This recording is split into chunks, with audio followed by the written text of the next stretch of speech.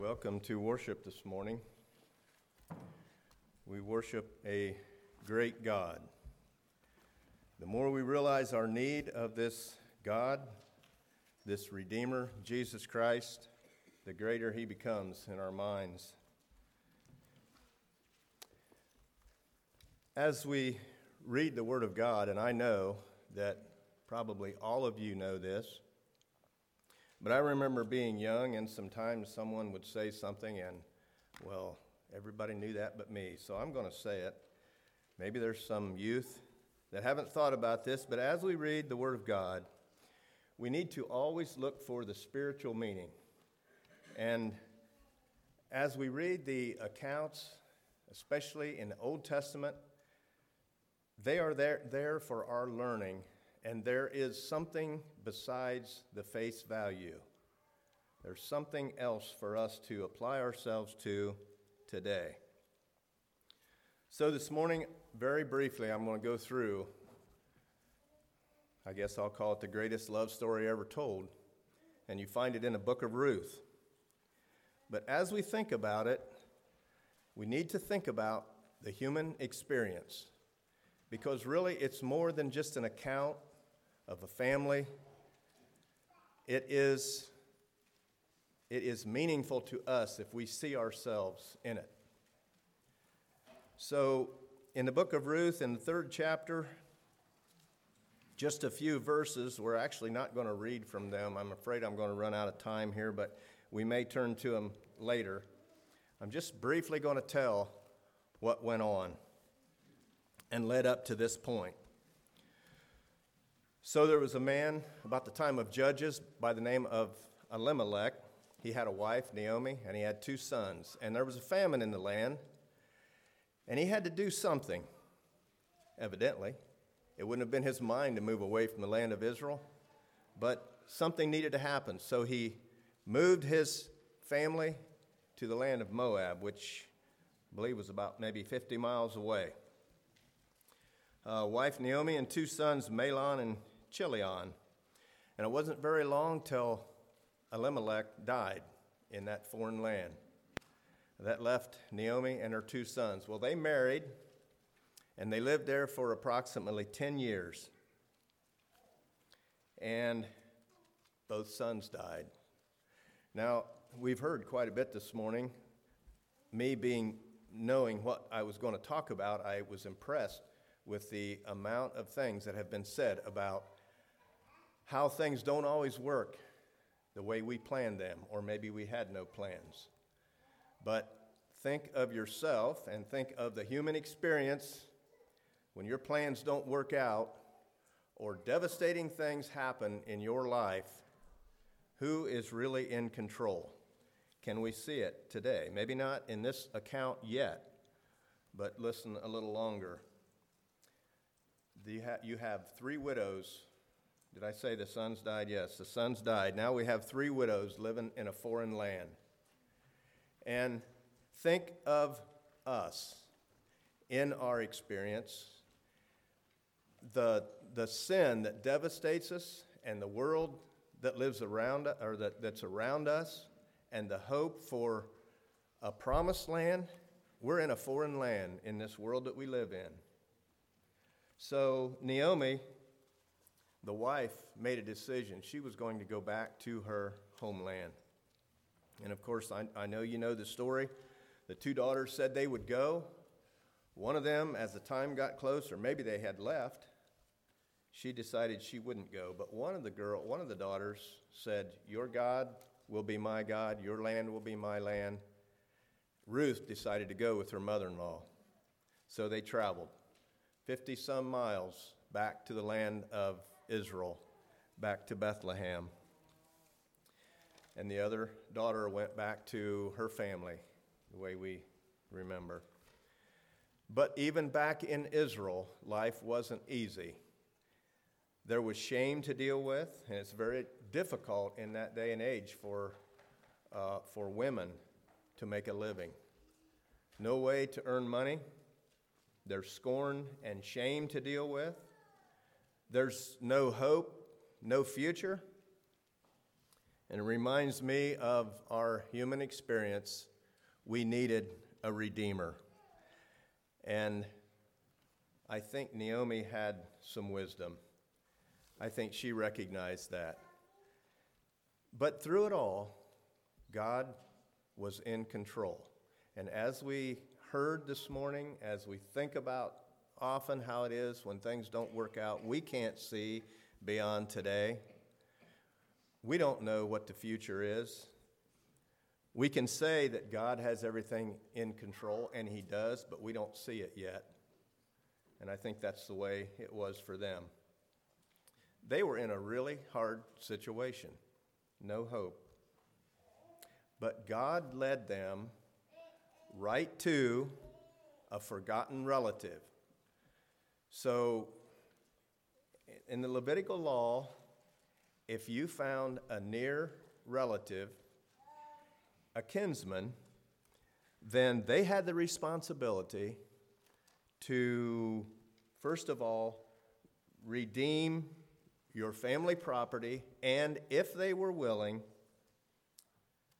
marry a childless widow to raise children to the dead husband, to keep their family line going.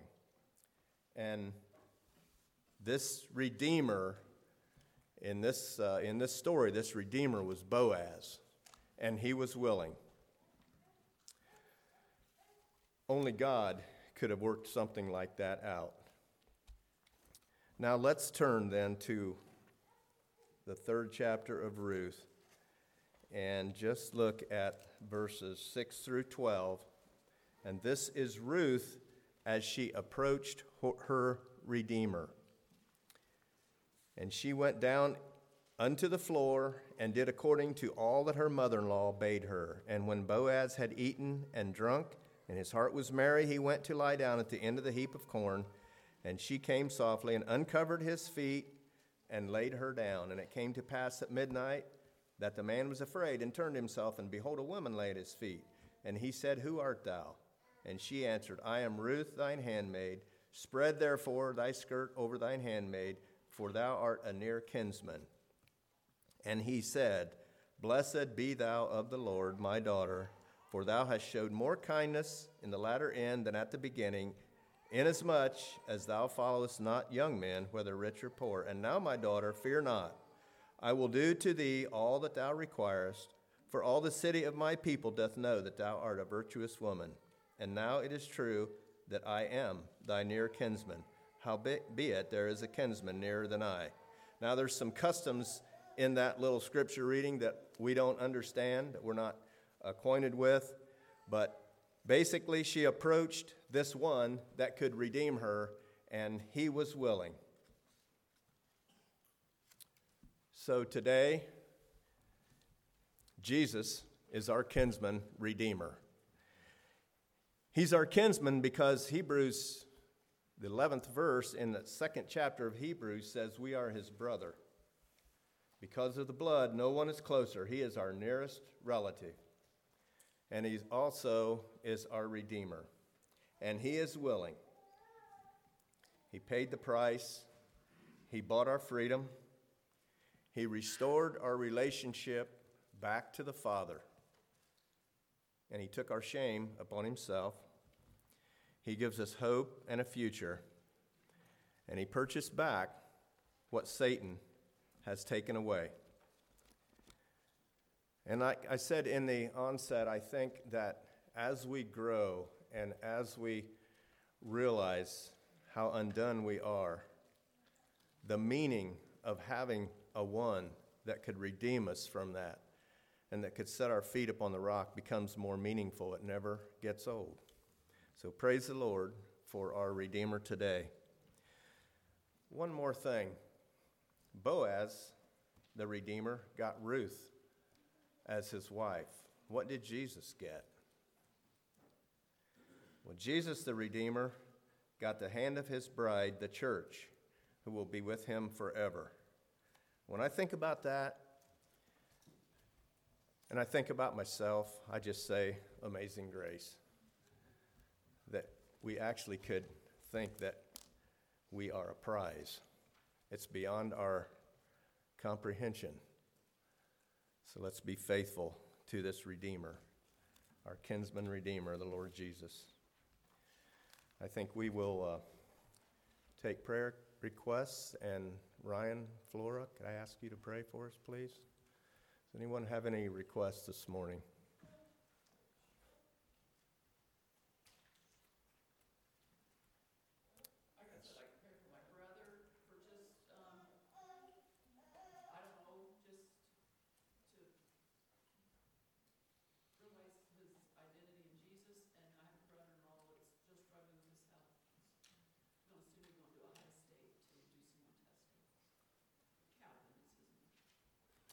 Okay, pray for Arlene's brother, Calvin, for his spiritual health and his health as well.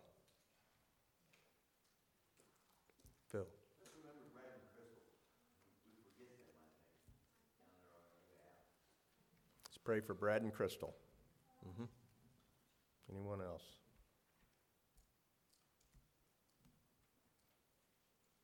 Okay, Ryan, pray please.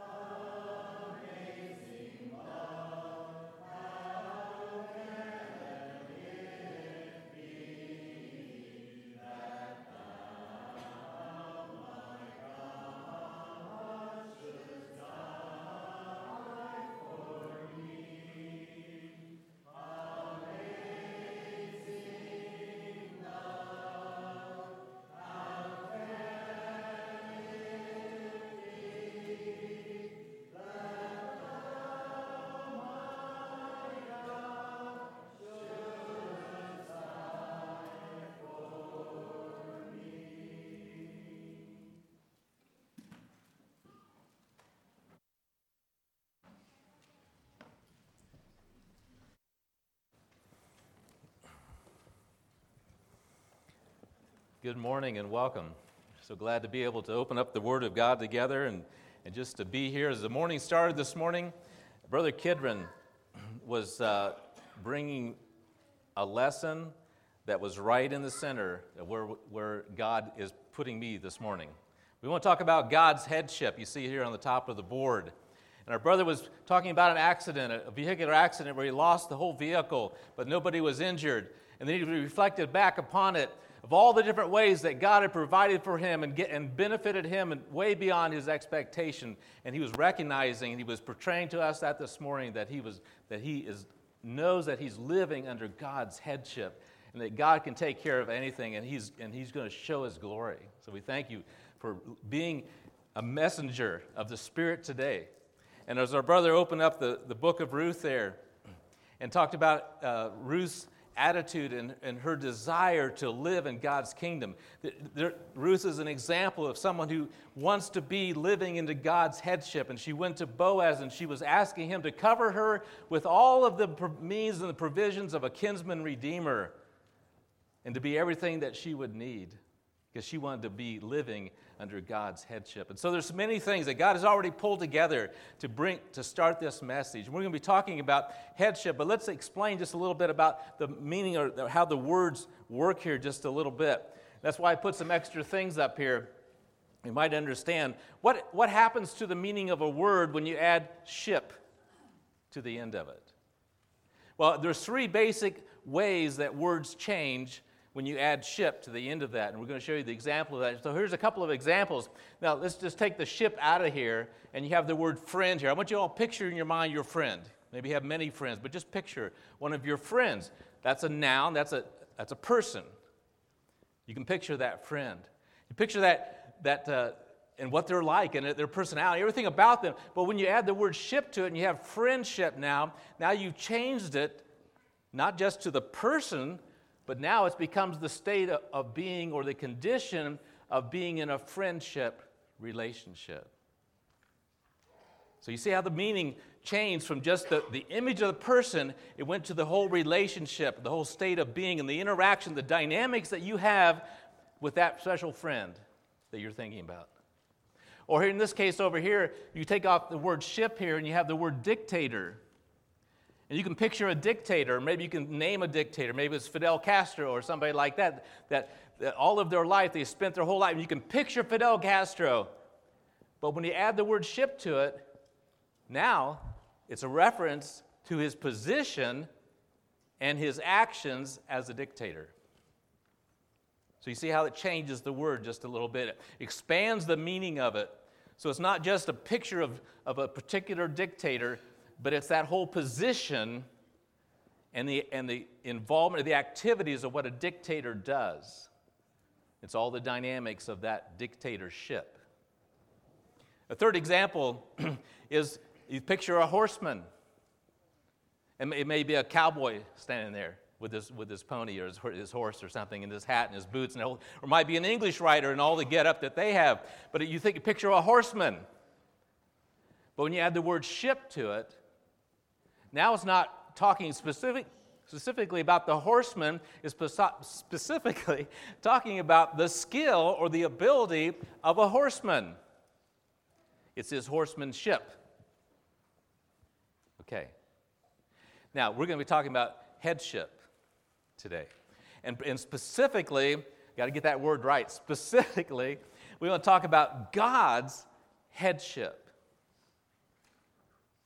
Because and we even had this in Sunday school this morning there in Ephesians, that God, Jesus Christ, is the head of the church, which is his body. And there's that image of we are part of the body of Jesus Christ, and Christ is our head, and he is the head of that body, the church. We're specifically going to be talking about God's headship. And in God's headship, you can put all of these things. You can talk about the state of being of God in his headship over us, his position in his headship, his actions over us, and the skill or ability that God has to create all of this world, to forgive sins, to redeem people. All those actions are included in God's headship over us. But then in our perspective, as we then turn and look to God, look to His headship, we have a perspective of that. We are looking at Him. We are acknowledging that God is our head. He's my head.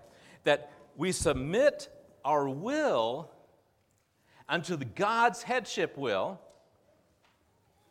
And then we believe by faith and through grace that our eternal salvation, our eternal home by Jesus Christ is under God's headship. That's our perspective as we look to God. But you know, there's people in this world that don't have a God headship perspective because they view themselves as being the head. They don't look unto God as their head at all. No, I'm the head. And everything that I do is, and my will is what drives everything. And all of my desire, and all of truth even, is inside of me. And that when I'm gone, it doesn't really matter because I'm just going to go to dust, I'll be annihilated, or I will simply save myself by my good works. Now, do you see the difference? That's a perspective that does not include God in His headship over you at all. Those are the unsaved people. Those are the people we need to be praying for. Those are the people we need to be witnessing to. Those are the people that we need to have relationship with and take any opportunity that God gives to us to help them see their need for God's headship. Okay. Now, let's look at a part of the big picture of God's kingdom of heaven. Now, it's so big that we can only just look at a little piece of it. But let's get a little bit of the big picture of the kingdom of heaven under God's headship. First of all, that God, in His headship, created all the angels. God, in His headship, created all the people. Now, obviously, there's a whole lot more things that He created as well, throughout the universe and the world and all the systems and every place, all the things that we live in as well. You go back in the Genesis, you can see all those created things. But in that creation week, you have God created, because of His headship over all things, He created all of the angels. And He created all of the humans, us, the people, when He created all things. Because He's God. He has headship over all those things. And so He chose to create the angels, and He chose to create the people. So let's start with the angels. Because we like to think that we know about the people part, but we may not know a lot about the angel part. Now, I'm going to go through a lot of verses and passages and so forth, and some of them I'm just going to read to you. I have some of the things written down. The other things we'll turn to. So just bear with me. Have your Bible well greased and ready to go. We're going to look at some things together. So in Daniel chapter 7, verses 9 to 10, it talks about here, it pictures here, you're at the throne of the Ancient of Days, a picture of God the Father. And that throne is being described, the Ancient of Days is described as garments white as snow, and His hair is all white, and there's just this flaming, fiery throne that He's sitting on. It says, thousands ministered around the throne unto God, the Ancient of Days. There's the angels. It tells us in other places that the angels are ministering spirits. And here they are, thousands, untold numbers of them ministering at the throne of the Ancient of Days. And it also says that 10,000 times 10,000 people stood before Him in judgment, and the judgment was set, and the books were opened. So you're in a whole scene here of judgment. And in that whole scene of judgment, wrapped around the throne of God, is untold thousands upon thousands of angels ministering there. So they're ministering spirits. In Hebrews chapter 12, 22 to 24, it says here, but ye are come unto Mount Zion, and unto the city of the living God, the heavenly Jerusalem. That's quite a scene. This is not a place of judgment here. This is the place of the living God. This is the city He's going to be dwelling in. And it also comes to an innumerable company of angels, and to the general assembly and church of the firstborn. So you have this untold number of angels there, but you also have all the saved people are also there. People who have been born first or born again are also going to be there, and which are the ones that have their names written in heaven. To God, the judge of all, and to the spirits of just men made perfect, and to Jesus, the mediator of the new covenant. That's the only way that we could be made perfect, because Jesus is the mediator. And there's that picture there, that scene of all those believing people that were made perfect by Jesus, and on these innumerable company of angels are there. Because God created angels too. Now I'd like you to turn to Isaiah chapter 6. Just a couple of verses here in Isaiah chapter 6.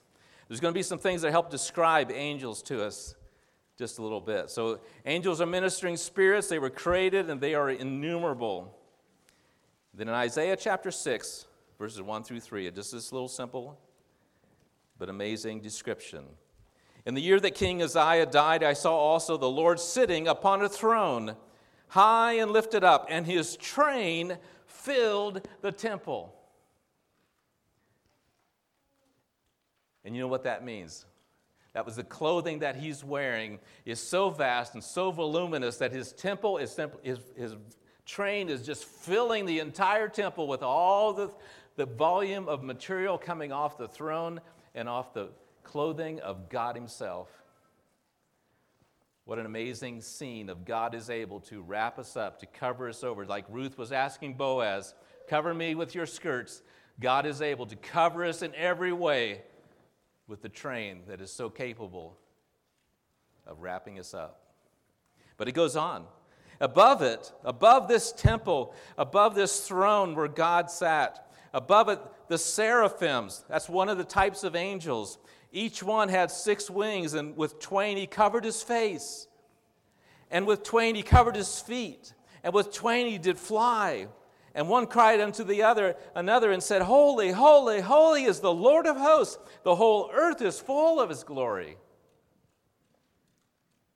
Just a little picture, a little description there of what was known as the seraphs, individually known as a seraph, but collectively known as seraphim.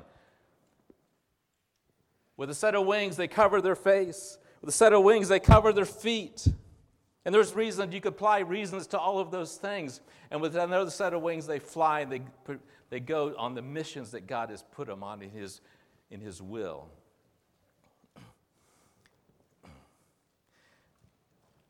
So angels are involved. Part of what they're doing is they're covering things. Let's go to another passage. Turn over in Ezekiel chapter 10.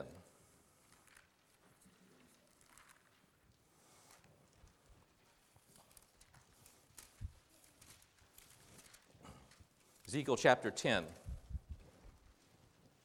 We're going to pull just a few verses out of here. Verse 1. Then I looked, and behold, in the firmament that was above the head of the cherubims. Now that's another kind of angel. You have seraphims and you have cherubims. And it says that in the opening in this air, and the air space above the head of the cherubims, there appeared over them as it were a sapphire stone, as the appearance of the likeness of a throne.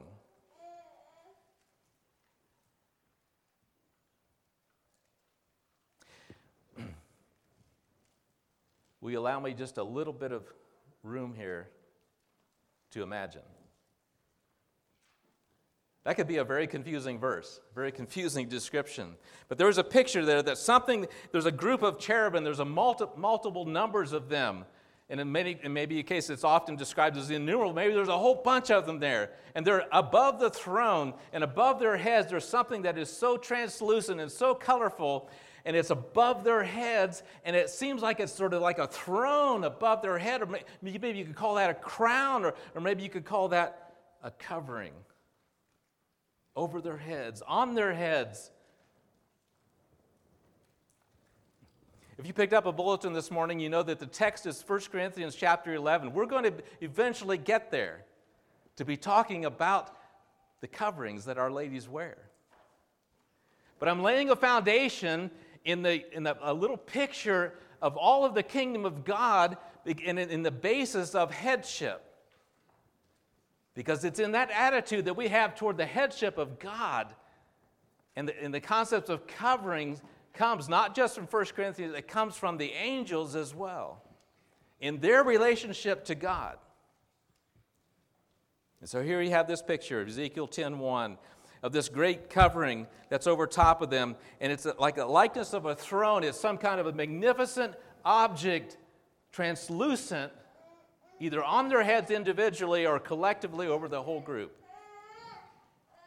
It also tells us something about their wings in verse 5. And the sound of the cherubim's wings were heard even to the outer court as the voice of the Almighty God when he speaketh. Can you imagine that sound of the wings of the cherubim being so loud as the force and the power of the voice of God in the sound of their wings? And in verse 8 it says, there appeared in the cherubims the form of a man's hand under their wings. They have wings, but they have hands like a man. And in many ways, the appearance of a man. Turn into the back to Revelation.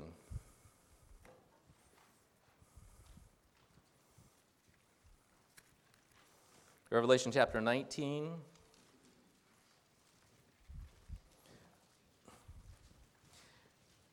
Revelation 19:10, and also there's a very similar verse a few chapters later in 22:9.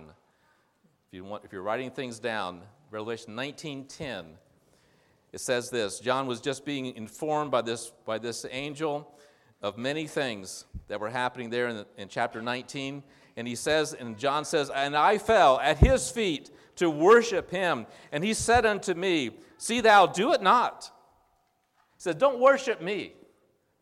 This angel is stopping him. I mean, John just fell down right in front of him. He's going to worship this angel. And the angel's very specific. He said, no, don't do that. No, that's not what you should be doing. And then he explains it. And the angel goes on and says, I am thy fellow servant and of thy brethren that have the testimony of Jesus. That's an amazing statement. There's this angel standing here who's been explaining the prophetic things and giving John an image of what is to come. And John wants to worship him. He said, no, don't worship me because I'm very much like you. I'm a fellow servant. I do the things that you do. I'm part of the kingdom that you're part of. We're all under the headship of God. And I count myself as one of your brethren. Do you ever think about that angels are our brothers? That they are so similar. They were created beings, but not people.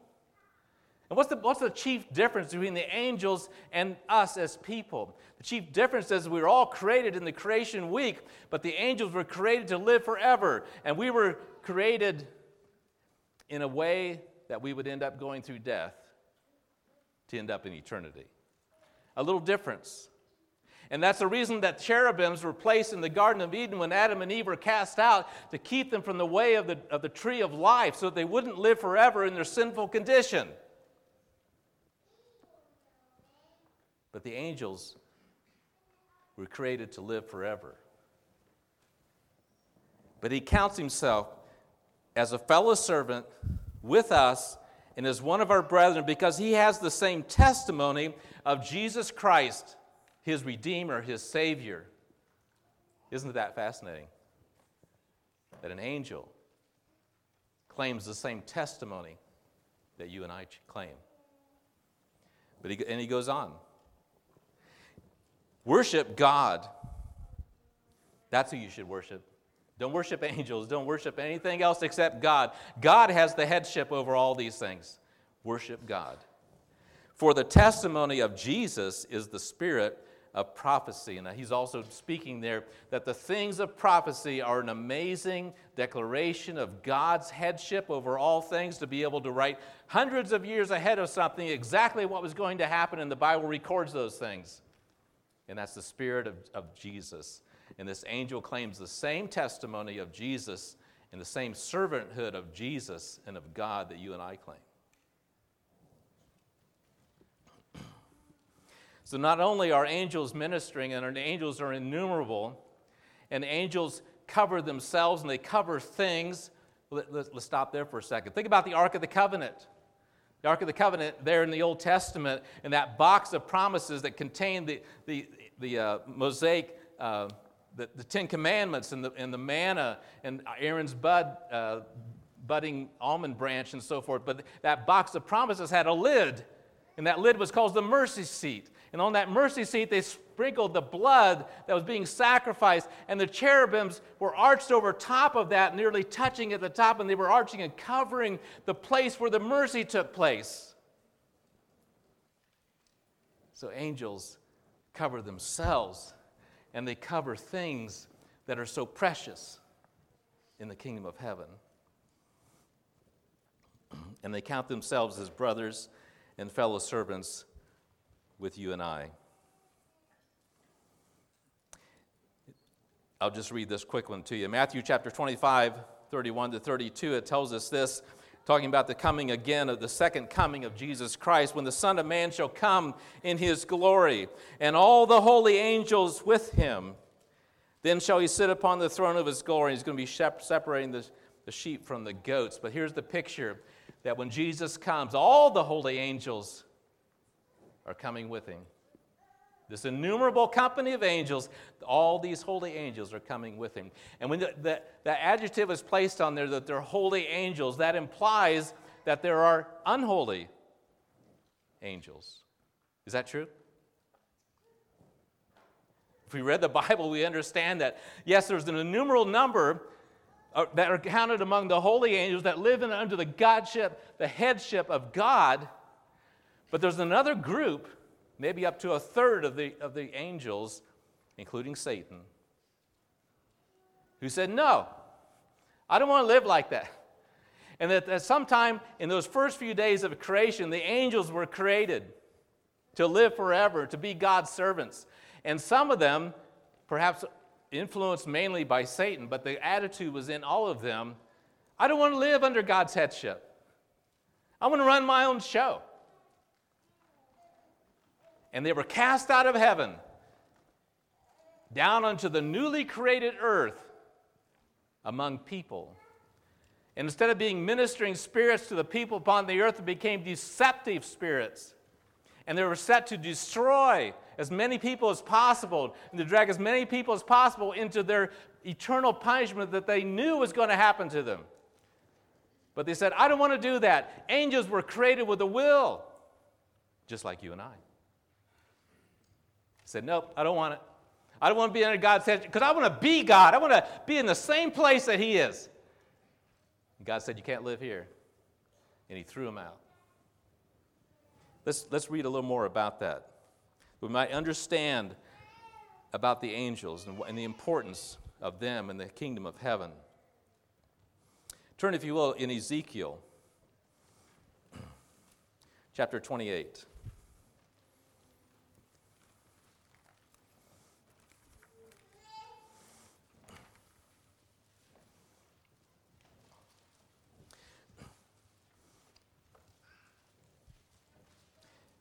And hold that spot for just a moment. Now, of course, you recognize or remember in Genesis chapter 3 that Satan, in the form of a serpent, came and deceived and tempted Adam and Eve, and they fell, and sin entered into humankind.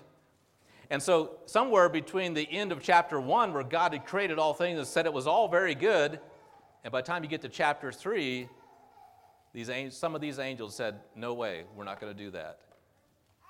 And they were cast out onto earth. And then, so you have this scene of Satan coming to Adam and Eve and tempting them and bringing sin into all the human race.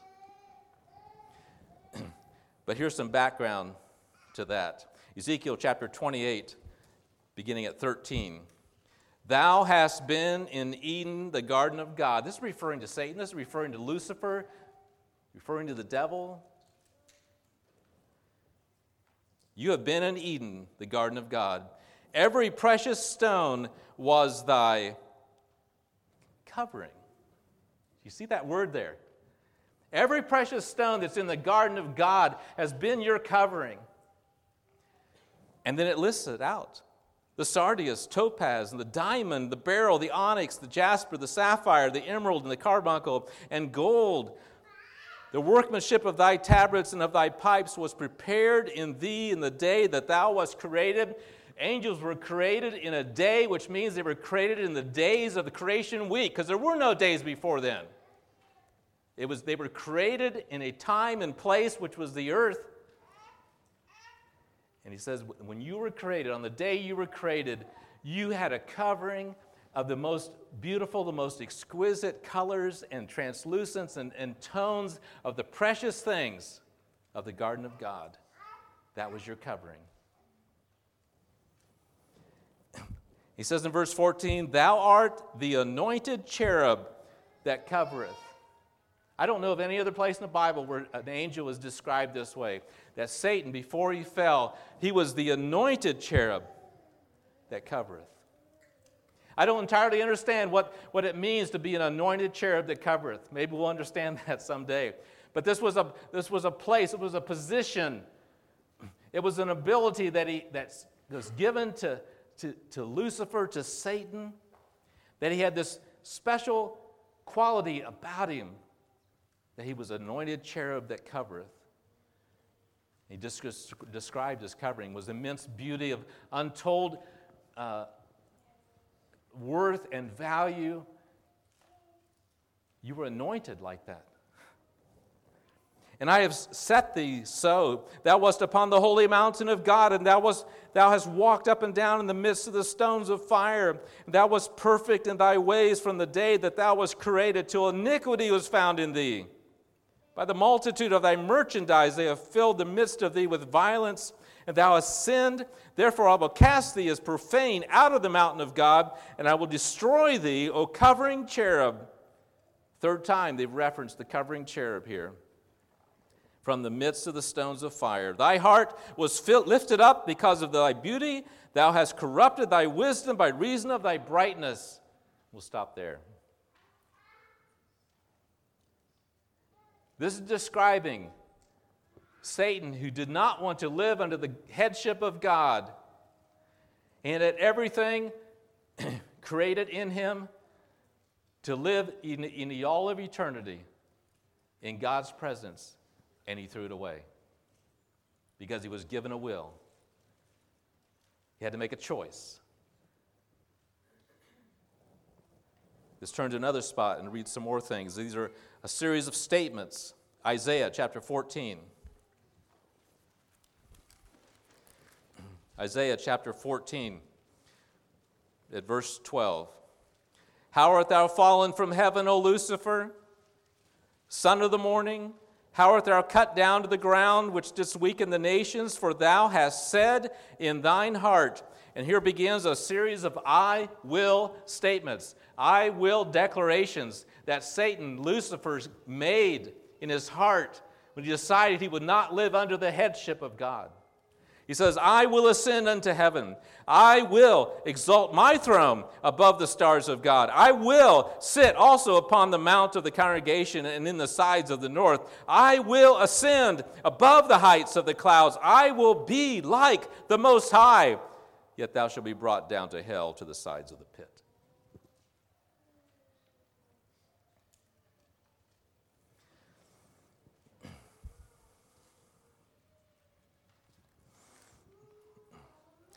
The angels and the people were all created during the week of creation week and given a will.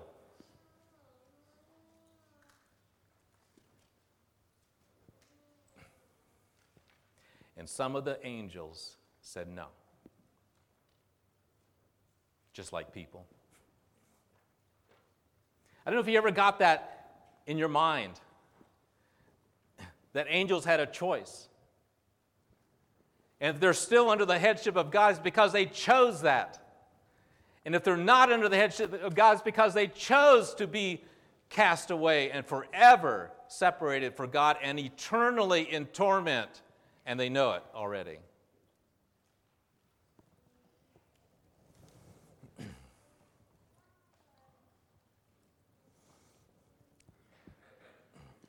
That's some background. and our time is nearly up. But I want to talk about the people a little bit, because God not only created the angels, but he created the people with a will also. But before we talk about the people, I want to go to Matthew chapter 26, and you can just either look at it or just listen here. But Matthew chapter 26 is in the Garden of Gethsemane. And we're going to look at Jesus Christ on the night before he went to the cross for you and I. And he was with his apostles, and they laid down, they fell asleep, and he was in prayer. And 3 times he said the same thing to his Father.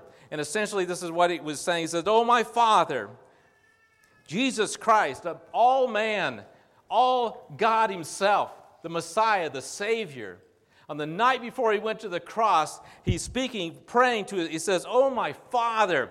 Jesus Christ exemplified a person who was under the headship of his Father God. And in this moment, he was agonizing, "If it be possible, let this cup pass from me. Nevertheless, not as I will." See, it all comes down to this will question of what your will is going to be. And he said, in all that agony, he wished there was some other way we could do this. He said, "But nevertheless, not as I will, but as thou wilt." He was submitting his will to the headship will of God in that moment, and he went back to his apostles, and they were asleep. And he goes back a second time and a third time. He's pleading with his Father, "Is there some other way we could do this?" And the pressure and the agony was so great that the blood vessels were exploding and blood was coming out like sweat in his body. "Okay, not my will. I want to live under the headship of my Father. I'm going to do exactly as you have said it should be, even as agonizing as it was." This morning in Sunday school, we were in Ephesians, and we saw there the passage about Christ as the head, and also in Ephesians chapter 1 is another description of that, of Christ is the head over all things to the church, his body, and you and I as believers are part of that body. We are part of the church. We're part of the body, and who's the head? Jesus is the head of that.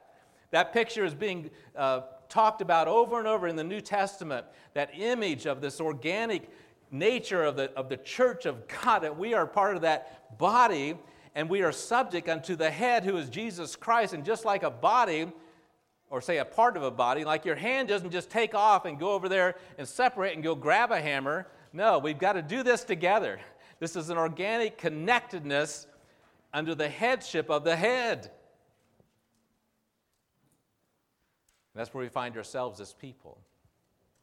Because if we make that decision, we make that choice to believe that Jesus is all that he said he was, and that he really went to the cross, and he really died, and he bore all of my sins and all the sins of every person that has ever lived. If we believe that and we acknowledge that and say, "Lord, I want to live unto you, I want to be under your headship," then we become a person who's part of the body of the church, whose head is Jesus Christ. 1 Corinthians chapter 12 even talks about that. And quite a bit of that chapter goes on about the body and the details of the body and how the parts of the body can't get along without the other parts. They got to work together. But the whole picture is that Jesus is the head of the body of the church. I invite you now to turn to 1 Corinthians chapter 11. This is where we often go when we want to talk about a woman's, and I'll call it a headship covering. We often refer to it as a prayer covering because it mentions prayer and prophesying when you should be covered as a woman. But I believe in the context of the kingdom of heaven, this is a headship covering. This is a declaration by the woman to say, "I want to live under the headship of God." And that with all of this as a context, with all this as a background, it makes reading 1 Corinthians chapter 11 pretty straightforward now. Listen to this. 1 Corinthians chapter 11. "Be ye followers of me, even as I am also of Christ. Now I praise you, brethren, that you remember me in all the things, and keep the ordinances as I delivered them to you. But I would have you know that the head of every man is Christ.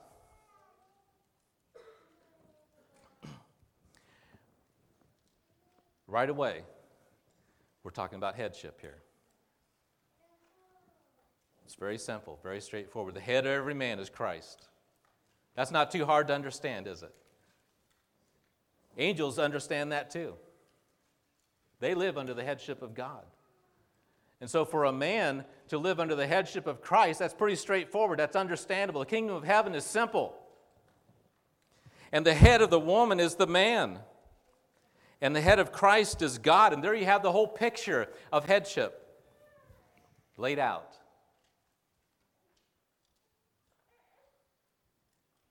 When it says that the head of the woman is the man, that also implies or necessitates that her head is also Jesus Christ, that her head is also the Father. It's all a picture of headship.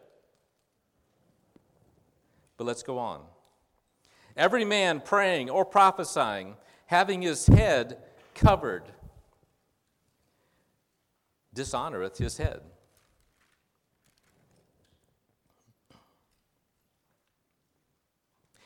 Right away, a Greek word starts showing up here. And most of the times that the word covered or covering or uncovered, all of it is referring to a Greek word called katalupto. And that has several meanings, but it has to do with being covered up, to cover oneself, to be veiled, but specifically has a meaning that talks about in the Greek of how this is worded here, of having something down the head. And that word is being used in these verses over and over again, to have something down on the head. And so it says here to the man that it is that any man that's praying or prophesying, if his head is covered, if he has something on his head, he dishonoreth his head. I think there's two ways to apply that as well, that we dishonor our own physical head, but more specifically in the concept of headship, that we are dishonoring our head, God, who is over us. Because we have put something between us, men, and God. In the same type of logic, he goes on and says, but every woman that prayeth or prophesieth with her head uncovered, or doesn't have something down on her head, dishonoreth her head, for that is even all one as if she were shaven. And he goes on and describes that it's a shame for a woman to have her hair all shaved off. And so if she comes before the Lord in prayer and prophesying, it's as shameful as if she had all of her hair shaved off, so she should have something down on her head as a covering because of her headship unto God.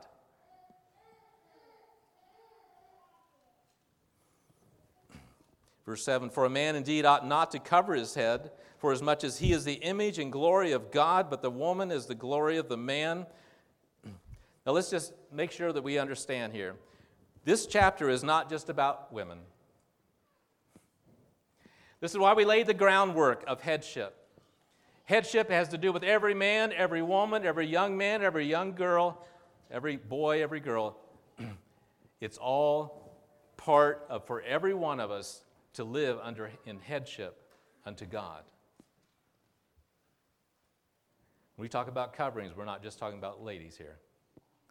Men, how are you living your life? What are you placing in your life to say, I am making a declaration that I want to live under the headship of God in all of my thoughts, in all of my words, in all of my attitudes, in all of my choices?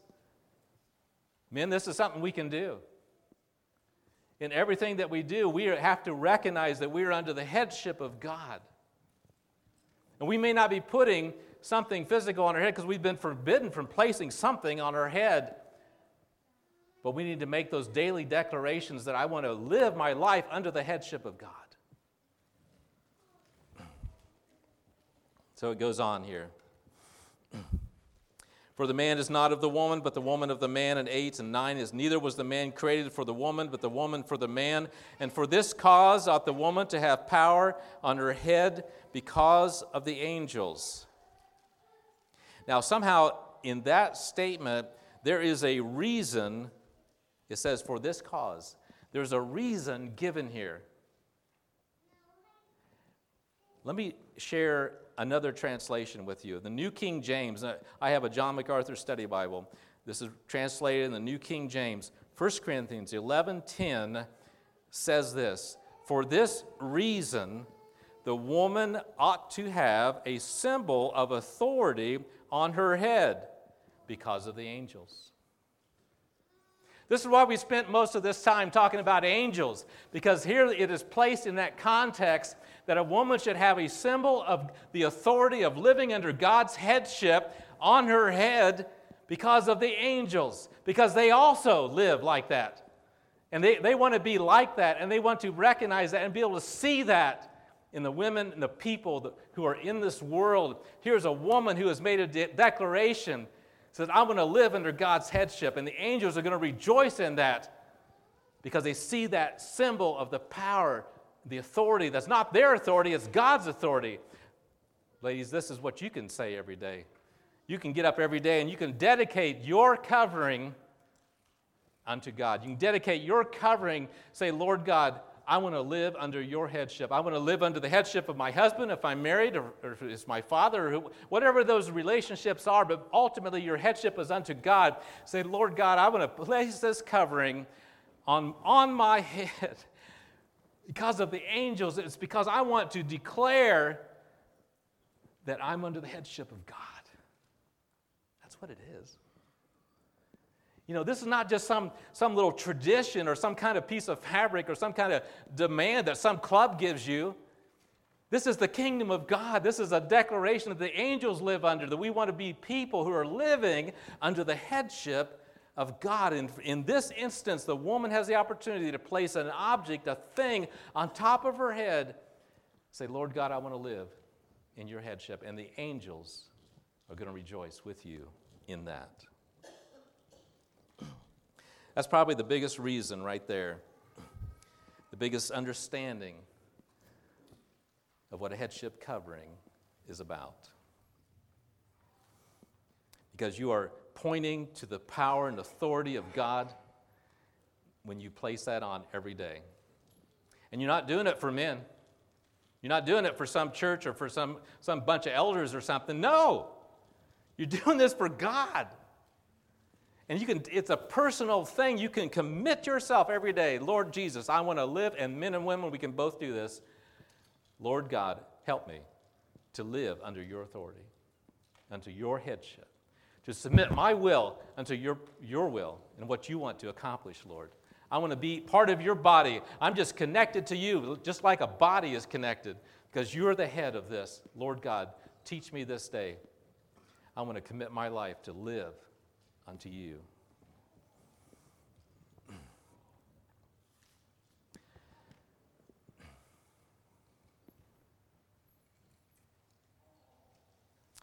We need to bring this to a close. And we just pray the Lord's blessing of these thoughts in your hearts, and hopefully it has helped you to understand what it is you're saying when you utilize a headship covering, and what it is you're saying when you commit your life unto God. Let's have a song.